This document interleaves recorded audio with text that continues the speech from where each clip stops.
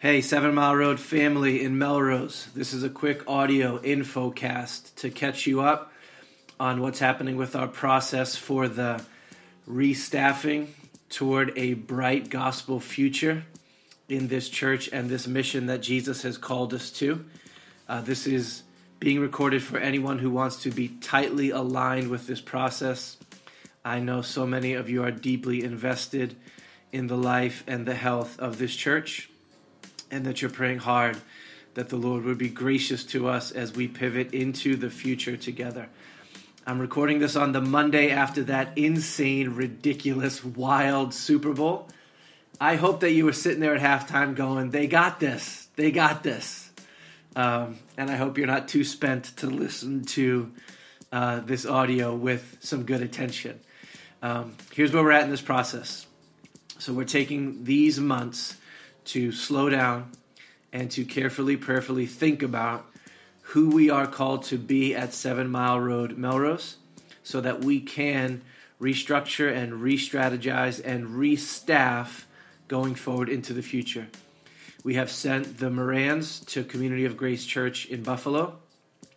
We will be sending the Patronellas completely July 1st to the mission of 7 Mile Road, Waltham. And so we have an open door to walk through here about how are we going to staff toward the future that Jesus has called us to. We've called together a little team to serve you and to serve the process by doing some legwork and then inviting you into it. That team had its first meeting, and that basis of that first meeting was just to talk about the current reality, to prayerfully document as clearly and as honestly as possible who we are right now. Where is 7 Mile Road, Melrose right now? We had put out a request to everybody who had time to fill out a survey to just answer some basic questions to help us with that process. And you did that. If I was to summarize what we got back in those surveys, people are generally happy with so much of what's happening in the life of this church. You never know when you put out a survey like that. But there was really no anger or massive frustration or despair that was expressed. No one was looking back longingly or referencing the past in that kind of a way.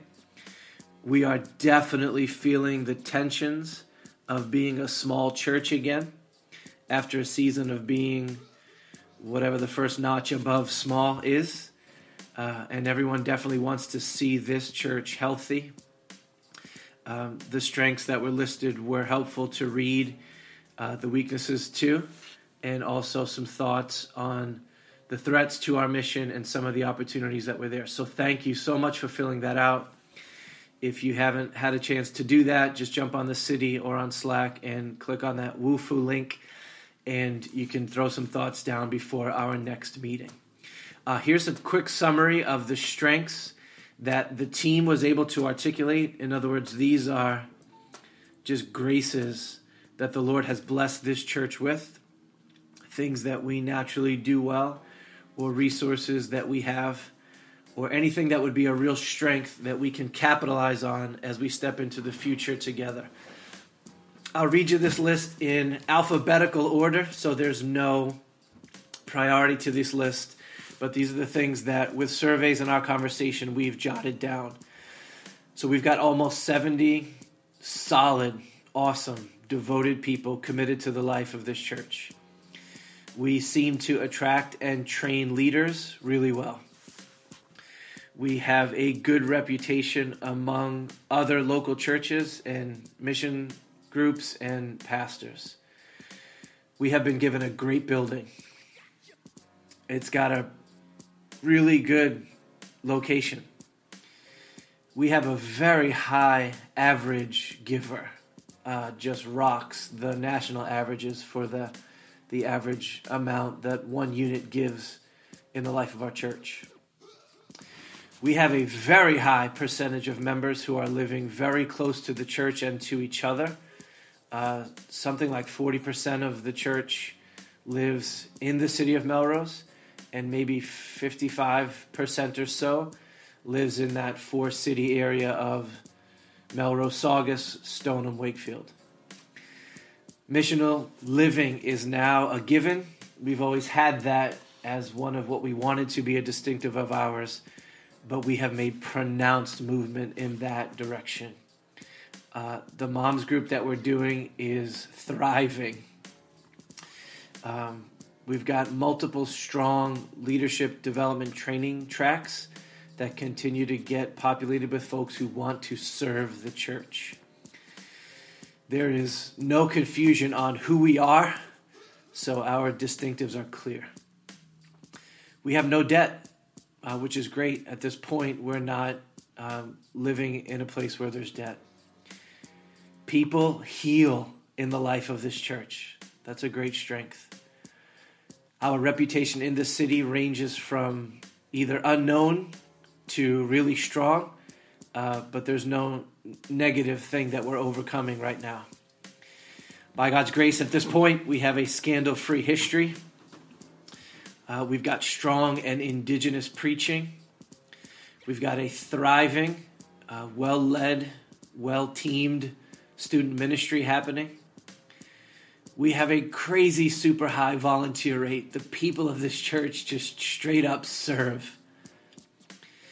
The tent-making reality that we've been able to work has provided great financial capacity. We've got tons of children and students in the life of this church.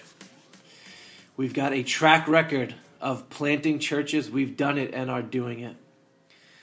We've been graced with a unified and experienced pastoral team. And we have an unreal band for such a small church. Right, so there's a quick run of all the strengths, the graces that God has given us, and what we're wanting to do is say, okay, that's true about this place. How can we best mobilize these strengths for the advance of the gospel? The second conversation that we had was around the weaknesses and the threats that face or are a part of our church. So again, let me run down this list for you so you're hearing the current reality where they are. Again, this is just the alphabetical order, so there's no priority list in here. Some are really big deals, some are smaller, but we wanted to get them down. So they included, our church was small, and then it got big, and now it's small again.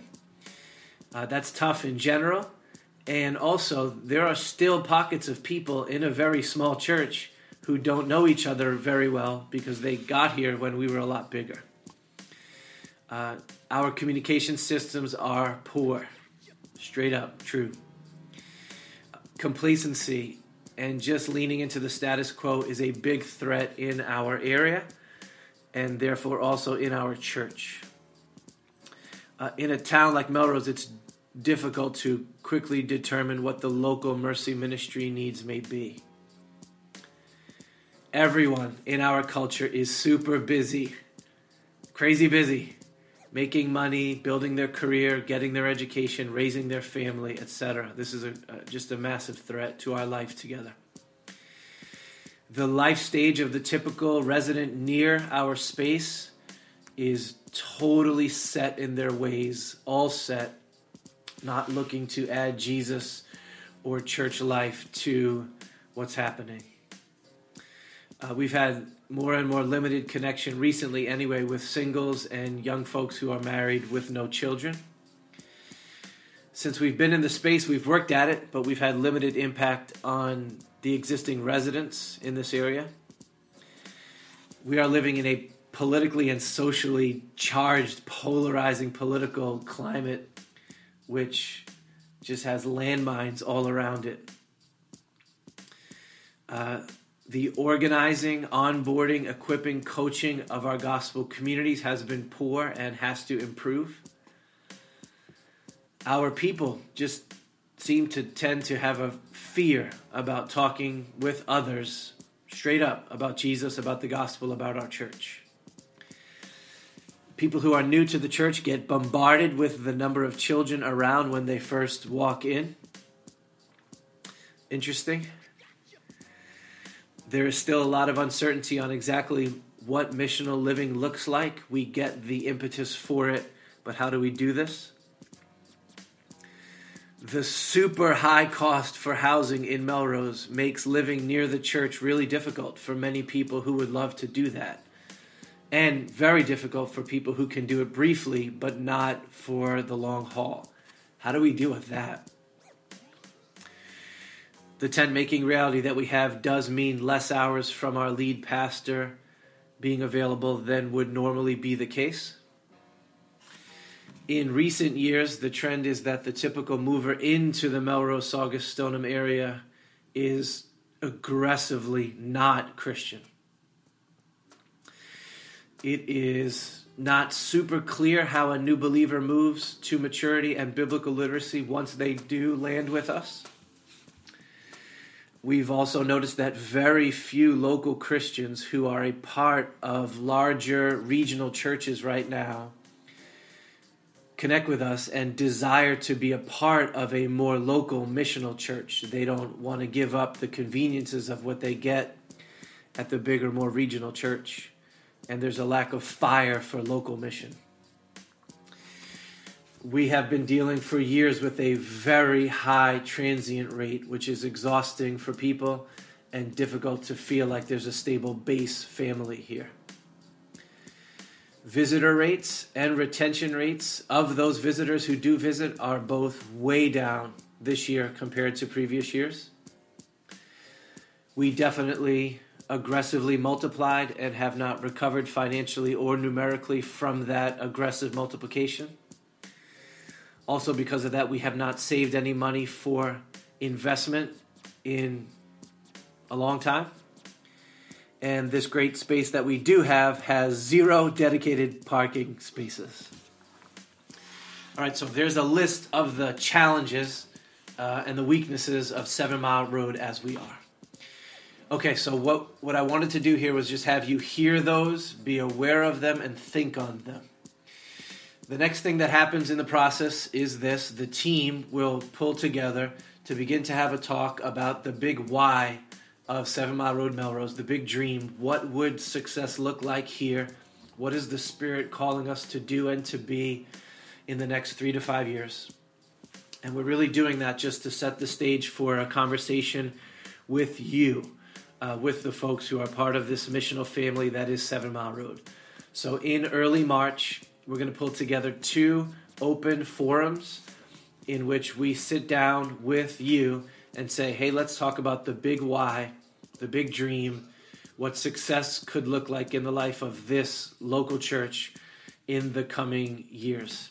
Asking the Spirit to be with us, to help us to discover that, to articulate a compelling, catalytic vision that we can step into.